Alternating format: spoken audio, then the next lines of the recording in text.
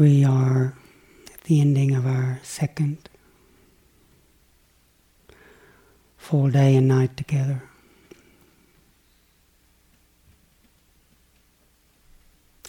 On this retreat.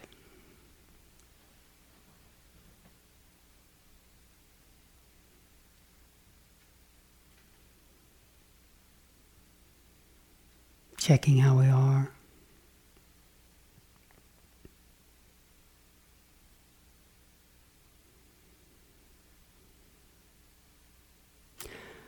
But beware of that tendency to get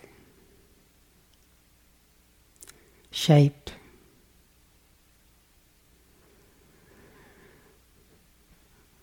by what's manifesting. There's the sense of a lot of good work that's been done here in these first few days. And these first few days can be quite intense as we're facing so directly with very limited options for distraction, facing our karma, eyeball to eyeball with our karma, as our dear friend Ajahn Sujito used to put it. Right facing the tendencies to want to be somewhere else, to want to get rid of what is, to get identified with, stuck to, entangled by what's moving through the heart. But even if these first few days feels like a write-off, oh God, even if we feel like we've the worst meditator, just remembering, I'm not just saying this to be nice, but just remembering these teachings of the Buddha, and he has no reason to lie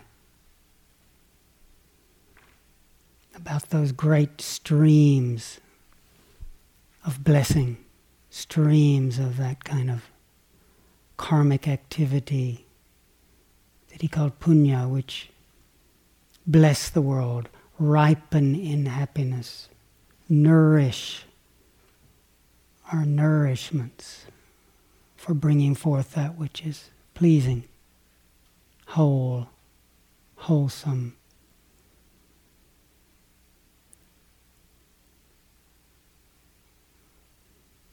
We can get so identified with the various states, might just forget that there's been this foundation in this group these first few days of not harming, not taking that which doesn't belong to us, making the effort not to exploit each other for our own sensual gratification.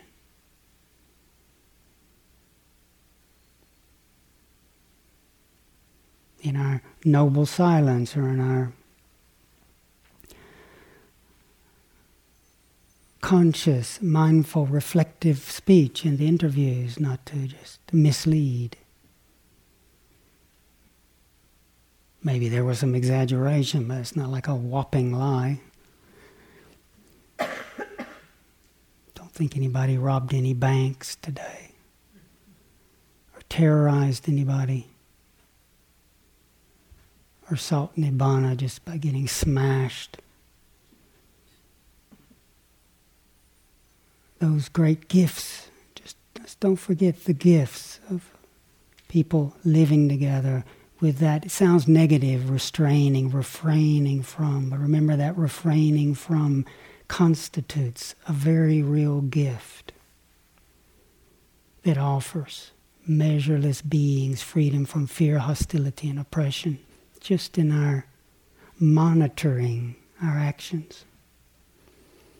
And in these efforts, these first few days of taking refuge, and rather than taking refuge being one event, I mean, there might be an event that seems significant or important.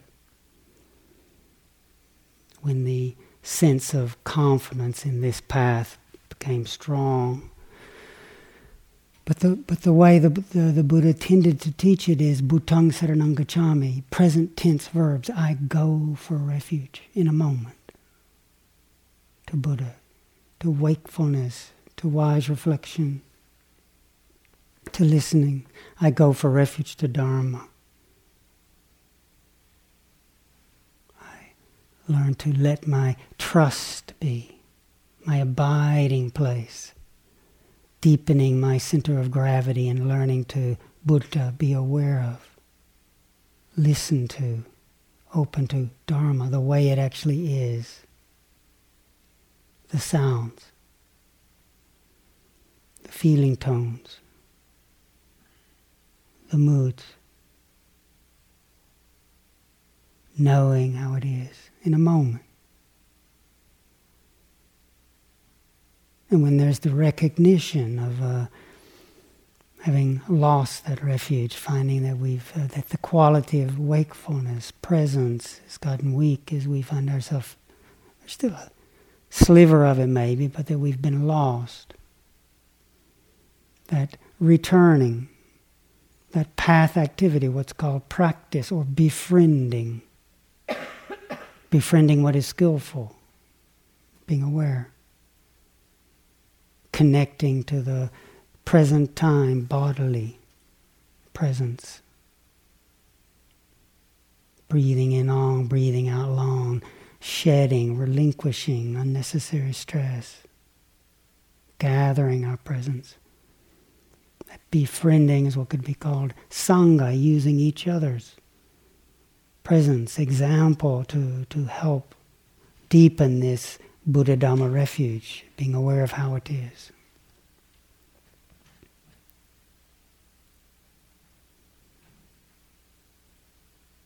So even if we don't have spectacular states of mind to report, nevertheless, there's a deep sense of something really good.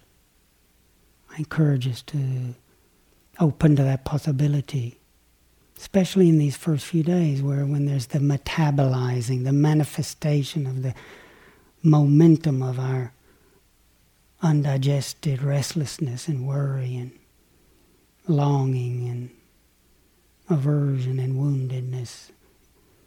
Sometimes that can be quite difficult. So just to be careful not to write off our experience. And to remember again that we're, as I mentioned on the opening night, is not that we're going somewhere. Oh, I'm so far away, gosh. If it wasn't for that pain or that restlessness or the exhaustion. Just remembering, for example, the Buddha taught the mind is luminous. This mind, heart is luminous. It's a fact. It's what he woke up to. This original brightness, this unborn, undying, true nature where all things merge. It's always inviting us.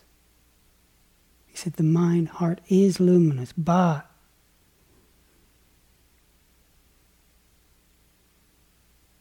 we lose contact with it when we get mesmerized, fooled, confused by what moves through the heart. What's been moving through the heart, the beginning of the retreat, the time as it unfolds. Right now, the Sunday evening Dharma talk, Kittisaro. It's moving through the heart, it's manifesting the light. The quality of sensations that we're having. Some of which are pleasing, that we enjoy, some of which are hard to be with, what you could call painful. mood moving through the heart.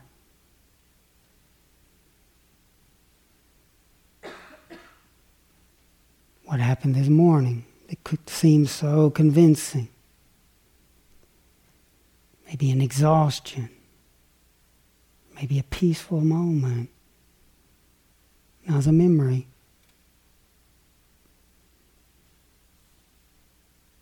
And that wondering what will come tonight, tomorrow, next week, next year. It's unknown. Hasn't happened. It's the future. We know, we can recognize that speculation. So just remembering all our practice is we're getting more familiar with what moves through the heart, how we get tangled by it, stuck to it, recoil from it. But to keep remembering that the great saints and sages have talked about this ever-present brightness that each sound returns to. The matrix, the context of our experience. What could be called the listening, the knowing, the Buddha. Our moments of being mindful of the way things are. We're returning to this core, little by little learning to trust that.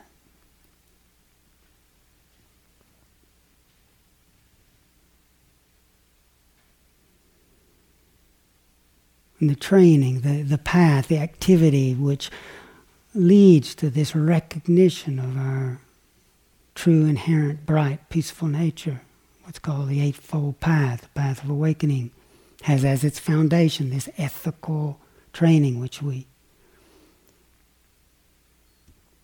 resolved upon the first night together. And that leads to freedom from remorse, leads little by little to self-respect, and helps lead to that middle aspect of the path, this concentration, this samadhi, this gatheredness.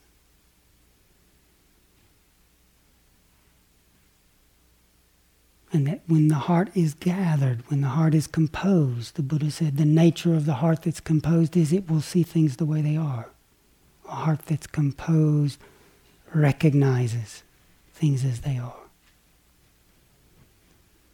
We've been working primarily today, last few days, on this training of composing ourselves in the present moment, what's called samadhi. It's challenging. It's not an easy practice, but important. Encourage patience. The great Samadhi king, one of the great forest masters of Thailand, Ajahn Lee, who is one of the colleagues of our master, Ajahn Chah, who he compared this path activity, building a bridge across a river from a dangerous shore to a safe shore on the other side. And that the ethical training, the samadhi, the middle path, the wisdom are three pylons or pillars that one sinks into the river to build this bridge. He talked about how the pylon in the shallows on the near side and on the far side, the ethics, the pylon on the near side, and the wisdom, the pylon on the far side, are easier to establish, but that sinking, that support pillar in the middle of the river through the fast currents, it's the most difficult one.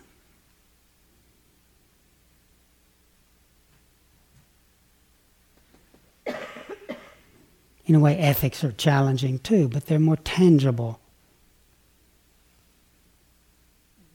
To little by little just refrain from not harming, for example.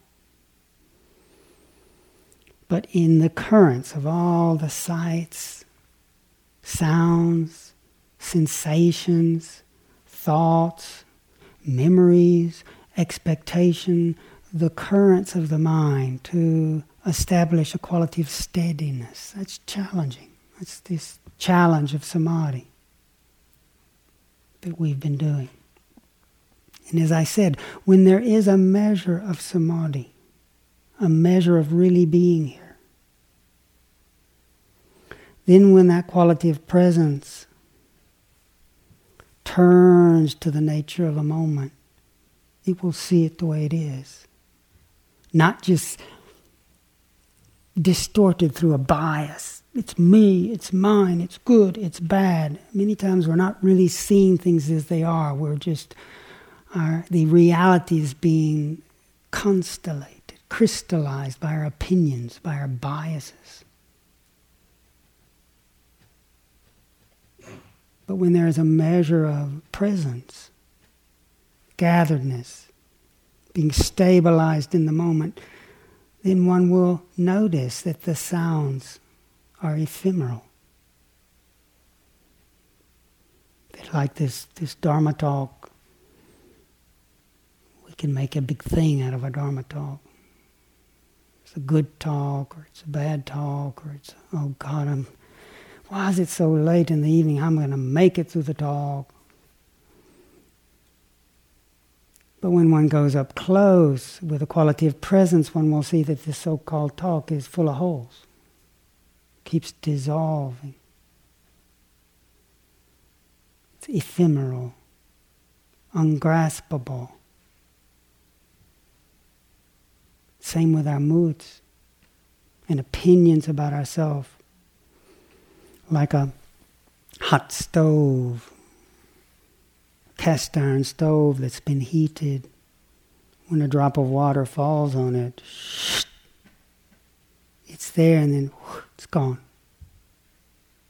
Another drop of water. When our mind is more present, stabilized, we'll notice that thoughts like I'm happy, I'm miserable, one will see. It's not that they're not there, but one will notice their ephemeral nature. And the underlying, steady background of wakefulness will be manifest, be clear. We'll think, wow, how did I overlook that? One will not be so swept away by the opinions, the worries, the doubts. But when our samadhi, our gatheredness is more weak, then we do, and this is what we experience when anxiety and worry comes, or the thoughts that, oh gosh, you're a good person, we feel good, and then the thoughts, oh, you're a hopeless case, golly, how many mindful moments did you have in that walking? Can't believe it, after all these years. Not going anywhere. We can get so robbed. We feel miserable. So we've been using this training, wonderful training that the Buddha taught. Mindfulness, moments of mindfulness. Don't overlook the value of a moment of mindfulness. Even though there's many moments of being lost, the moment of consciously being present for a step, for standing, for noticing sensation, for being with an in-breath, being with an out-breath. Then as those moments of mindfulness recur, Ajahn Chah described it like a faucet dripping, drip, drip, drip, drip, drip, drip, drip, drip, drip, drip, drip, drip, drip, drip. We'll have the experience of it flowing. There'll be a steadiness. As moments of mindfulness gain power, they flower into what could be called samadhi, gatheredness. When the Buddha was asked to define samadhi, he said citta ekagata. Short definition. Citta ekagata. Citta, the heart. This awareness, ekagata, unified, rather than dismembered, disjointed, fractured, but gathered. What gets unified, these different dimensions of our being that get split apart. The thinking mind, which can get all lost in worrying about the future, chewing over again and again the past, losing touch with the body, the present time manifestation of body. Then the desires and the worries and the fears, the emotions, sweep us this way and that. In a moment of practicing a long breath, breathing in long, breathing out long, bringing the attention, that's the heart, and the body together, and using a thought to direct the attention.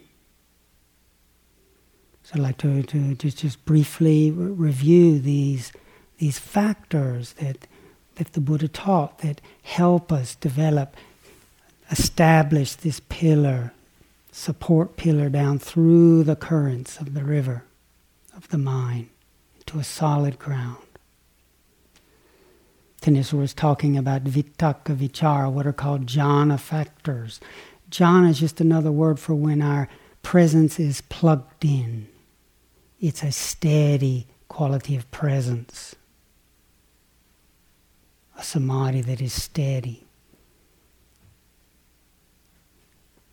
Rather than thought being an enemy, it's not the enemy. Unregulated thought that's just going wild, that's just tangling us up. Yes, it can be wonderful when thought is subsides. It can be beautiful. But if we imagine thought as just an enemy, then we tend to fight it and forget that it can be a friend, a tool. So this first quality that helps us develop this steadiness of heart, is vitakka, a thought that directs our attention. It's moderating thought that just gets into paragraphs and phrases and stories. We easily can get lost. But a thought like here, now. And that thought manifests and then dissolves. Here, now. But as it dissolves, it has directed attention, the quality of awareness, right to this moment, to this body sitting. Moderating thought, using thought to connect body, thinking, awareness, all right in the same place.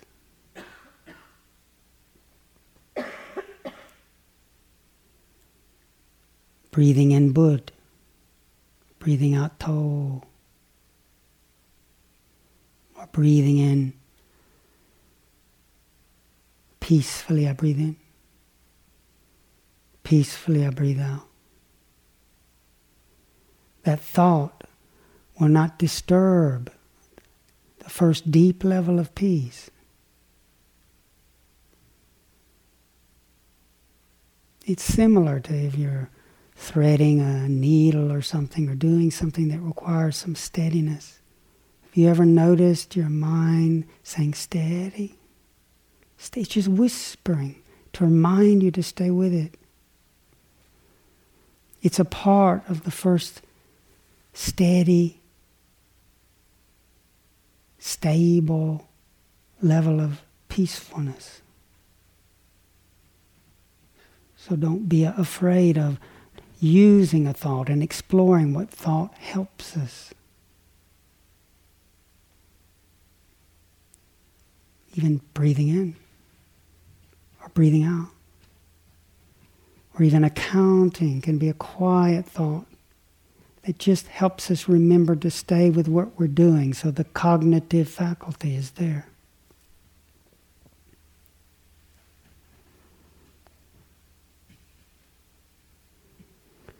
Directs the attention and then receiving, feeling into the texture, in this case of the body, sitting, breathing.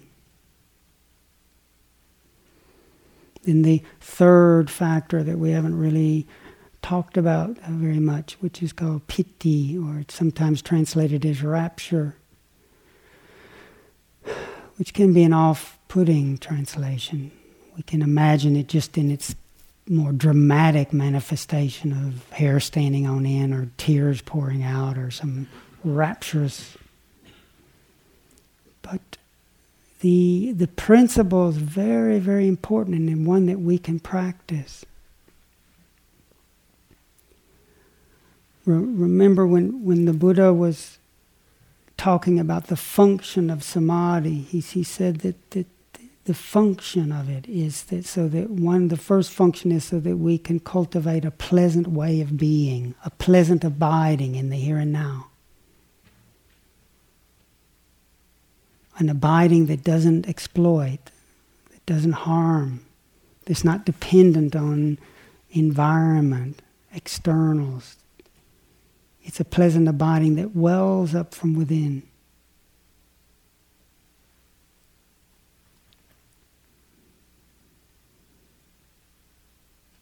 The second function of samadhi is that it leads to knowledge and vision.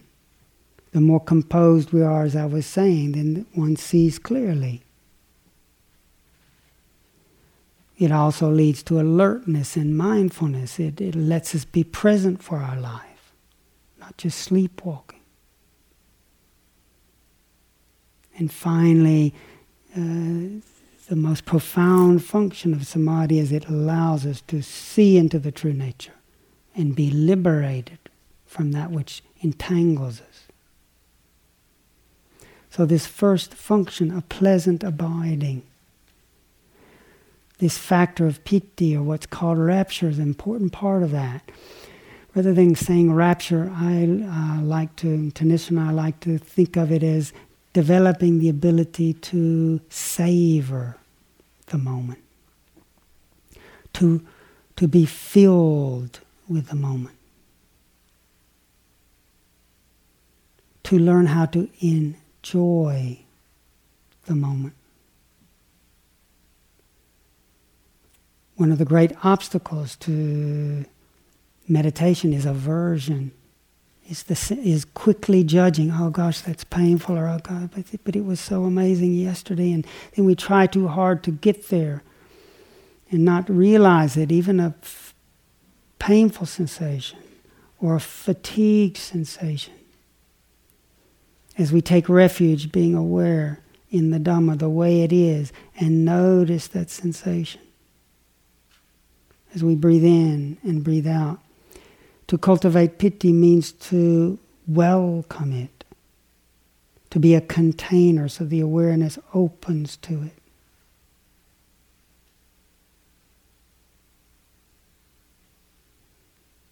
And there's an alchemical, a transformative process that happens when we're willing to be with that.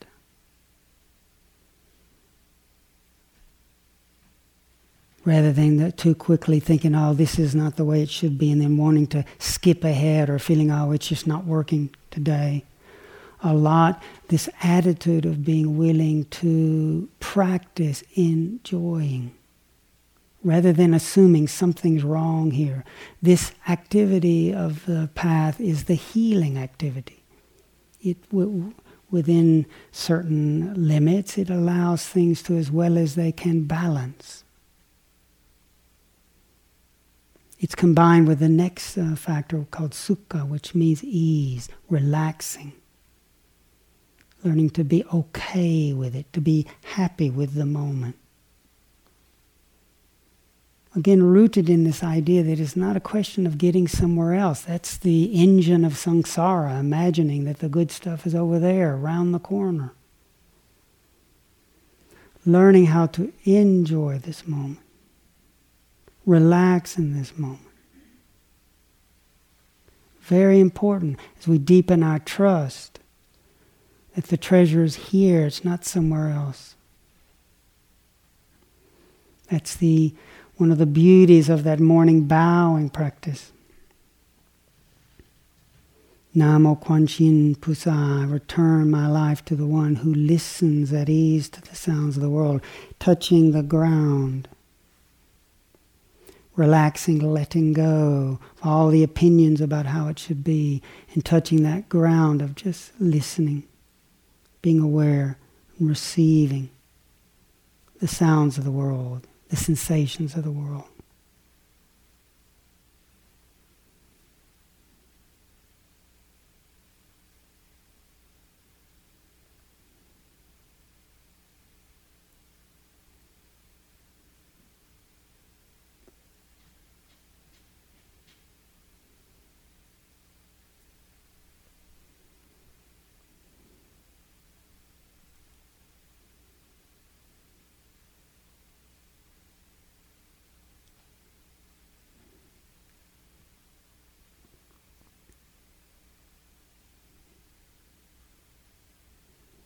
This was a turning point in the Buddha's own practice, what we've been practicing.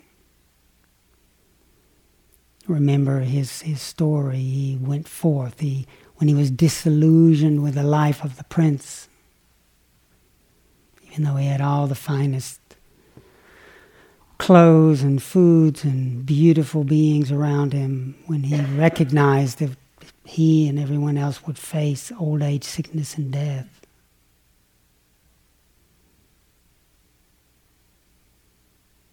he knew he had to search for what is truly peaceful, what is truly trustworthy.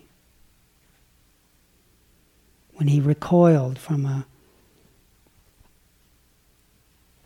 wrinkled, bent-over person, recoiled, didn't want to see that. When he caught himself, just the vanity. He said, the vanity of youth left me. He realized, what am I recoiling from when I'm subject to this? I don't want to see sickness. When he found himself recoiling, vomit, diarrhea, fever, recoiling. The vanity of health left him when he realized, for me to push that away, I'm pushing away my own nature. Similarly, when he saw the reaction to death,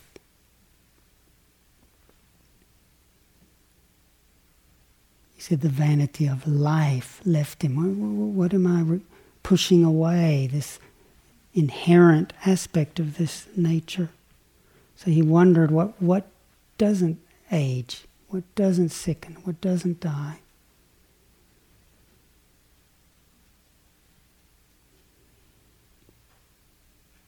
And first he followed the yogis of the time and went into great formless states, imagining that the deathless was some disembodied state. He learned how to do these great Olympic meditations, the realm of nothingness and neither perception nor non-perception. That's meditating with no sense of the body whatsoever.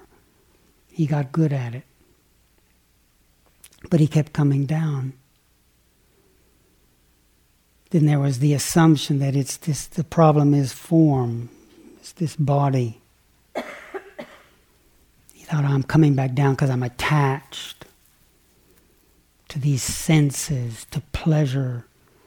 So then he practiced the austerity, the great ascetic practices, starvation, just eating, cutting down to eating a small handful of grain. Even felt breathing was a luxury, and so he even was cutting his breathing down. Till he got to so exhausted. So he talked about scratching his stomach and feeling his backbone, scratching his hair and the falling out by the roots, wanting to urinate and finding himself falling on his face. He knew he had great willpower, patience, but there was no peace. And the thought occurred, might there be another way?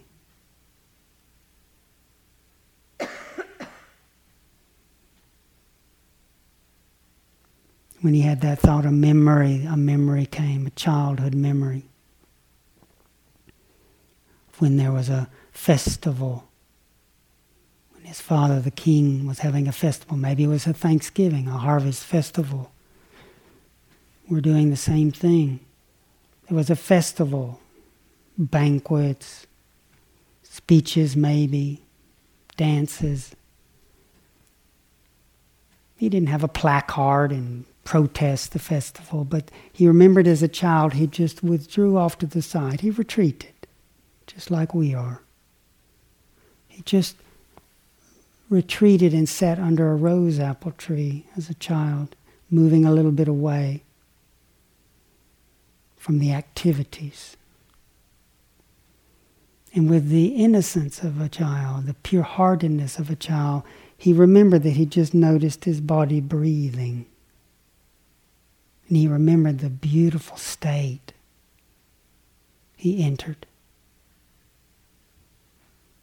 And then he thought, as he was remembering back, why am I afraid of that? That pleasure is not harming anyone. Yes, if I want to feel that way all the time, if I attach to it, there'll be some suffering, but I'll see that. And he recognized that's the way. It wasn't a question of demonizing form. Yes, it's one thing to really get entangled and attached to form, but another to just reject form, the middle path. He needed to welcome form with wisdom, care. But he realized he couldn't enter that state because he was so exhausted. So he knew he needed to eat, so he had the thought at the moment, I need nourishment. And the beautiful coincidence, the synchronicity, the perfection of the universe had at that moment a young maiden who wanted to make an offering saw this gaunt ascetic.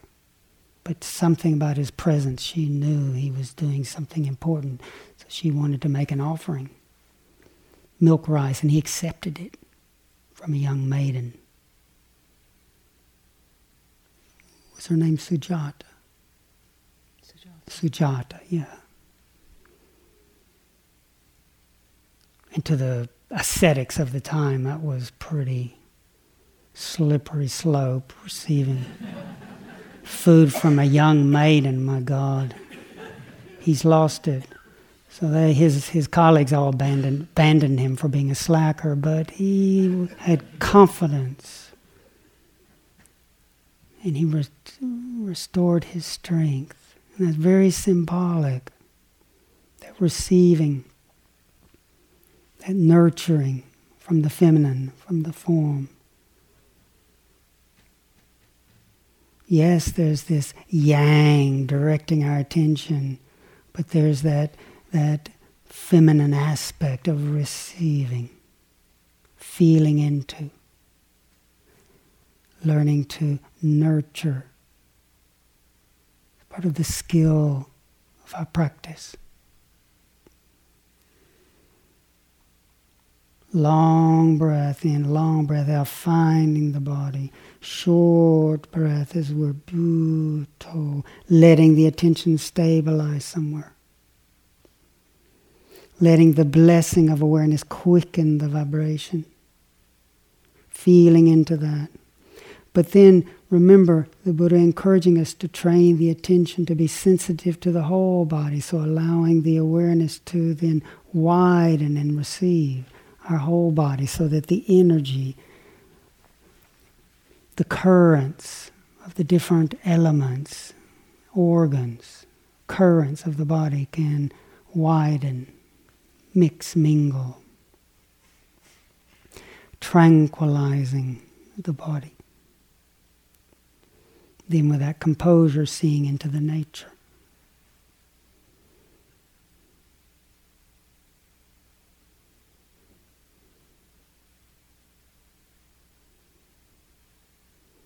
And in the time, I just would like to encourage us not to, even if we don't feel very skilled at this, I just really encourage to have a long view for the rest of our life, little by little in moments, learning to stand, compose ourselves, access even for a moment, learning to enjoy that simplicity, to sit, to walk, to breathe, that in a planet where we're just raping the earth by only knowing the pleasure of getting what we want, seeing what we want, hearing what we want, having what we want, that only knowing the pleasure of acquisition, to actually be developing little by little by little a pleasure that doesn't exploit, that's learning to appreciate the beauty of listening, feeling, breathing, being aware, standing is something that is a great gift to ourselves and a great gift to the world. And yes, these days we're going to get the challenges, and so we've all, or most of us, I'm sure, have seen that which blocks and obstructs this karmic tendencies of wanting to be somewhere else, wanting to get rid of what's here, what are classically called the hindrances. And those are not that something's going wrong, it's just bringing our attention to what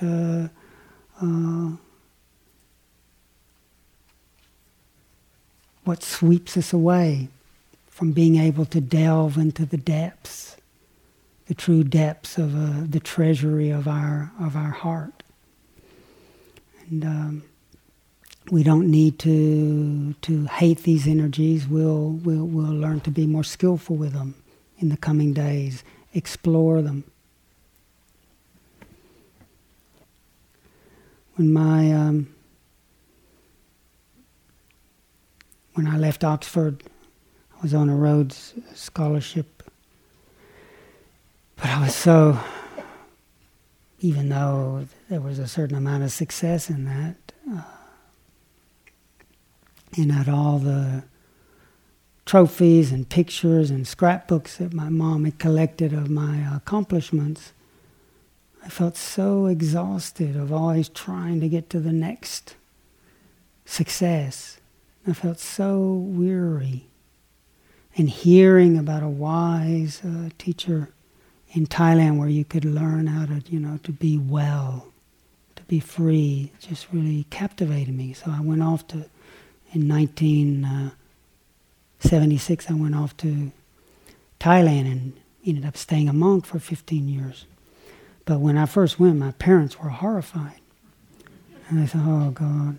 And they looked on the globe, Chattanooga, Tennessee, and northeast Thailand are the opposite. And they thought, oh gosh, he's gone to get as far away on the earth from us as possible. We must have done something terribly wrong. So, and plus at that time there was the nightmare of Vietnam and the war and the nightmare of Laos and the bombings and then the rumors coming out of Cambodia of the killing fields, still just the rumors. And our monastery was located right near the border in Thailand, near the Mekong River, not far from Cambodia and Laos. And also there were cults at that time that wasn't far away from when all those people took poison, committed mass suicide. And so my poor parents were wondering what is going, Buddhism was not like really well known in Chattanooga, Tennessee. So they made a pilgrimage to the monastery. And for my mom to go to a jungle in northeast Thailand, I'm telling you, that wasn't her favorite destination. But they went. And Ajahn Chah really received them with grace. And it wasn't easy for my mom and dad to sleep on these tiny grass mats in a jungle with all sorts of creatures. Still, he received them really nicely. And my father was worried at that time because there was all these communist guerrillas in activity in our area, and it was dangerous. And as I was saying about the wars and the rumors across the border. And so my dad asked the question, and Ajahn Chah said, yes, there is that danger. But he said the ones you should be really worried about are the guerrillas, the communist guerrillas. Nowadays it would be terrorists. The terrorists in your own heart. That when you don't recognize them. The greed, the wanting what you don't have. The aversion, wanting to get rid of what's here. The delusion, imagining that we own this stuff. He said, those are the terrorists, the guerrillas that will rob you of well-being. And he gave my father and mother this beautiful talk about what we were doing. So I encourage us to just trust this practice of taking refuge in the moment and learning how to cultivate, even just for moments, of pleasing abiding and learning to have our stand in the truth of things. And that as we get faced with what blocks us is that wanting to be somewhere else, rather than hating that, being interested in that. That wanting's always pointing out somewhere. An aversion, that wanting to get rid of, rather than being so shaped by this wanting and not wanting, we little by little learned how to just recognize, that's moving through the heart. There's wanting. Why do we have to believe that's me? When we think it's me, then we're hijacked by it and we're moving over there. We think aversion, when we think it's me, then when we become it, then we have to get rid of something. When we Buddha are aware of the way things are, there can be a moment of noticing, it's that. It's wanting. It's not wanting. Rather than hating these things or thinking, golly, I'm so hindered, I have all these hindrances, desire and aversion and anxiety and restlessness and sloth and torpor with double doses.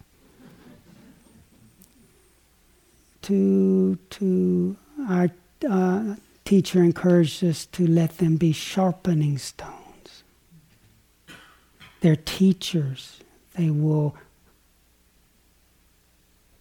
challenge us to be present.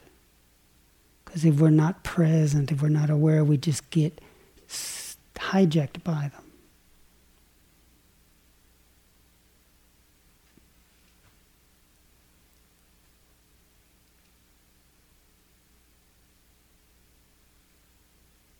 But when there's a moment of wakefulness, then desire, in a moment of being with desire, and noticing it as just that, we touch the part of the heart that's not desire. In a moment of being with the not wanting and aversion, being present with it, patient with it, learning not just to be so lost in the story, to feel it in the body, then we touch that in the heart which is not aversion, which is kind, that's able to be with that energy. All these so-called hindrances will teach us will deepen us.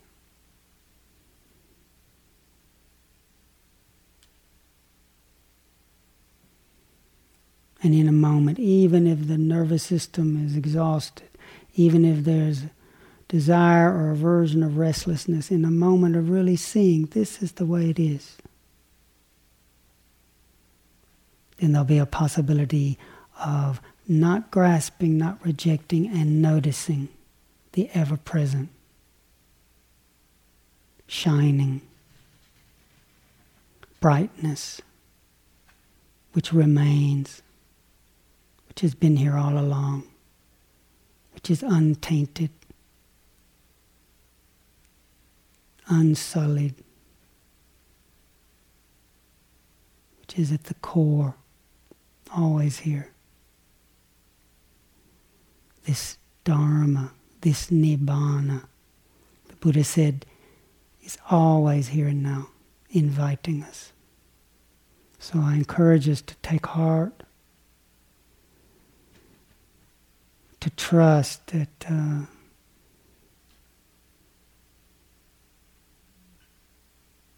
are many blessings in what we've done so far.